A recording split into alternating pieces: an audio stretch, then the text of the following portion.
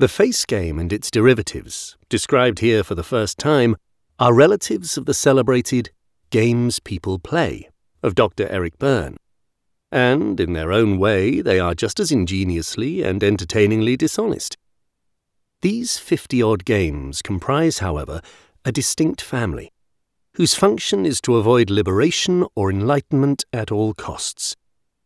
How to become aware of and stop playing these games, thus achieving self-knowledge and its fruits, heightened sense perception, relaxation, spontaneity, openness, love, without the aid of dogmas or mind-changing drugs or indefinitely prolonged meditational practice, is the practical theme of this book.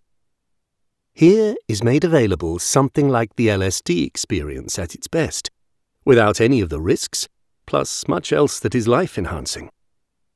The technique, though continuous with the great religious traditions, is a new and streamlined one that has already had remarkable success, especially among young people.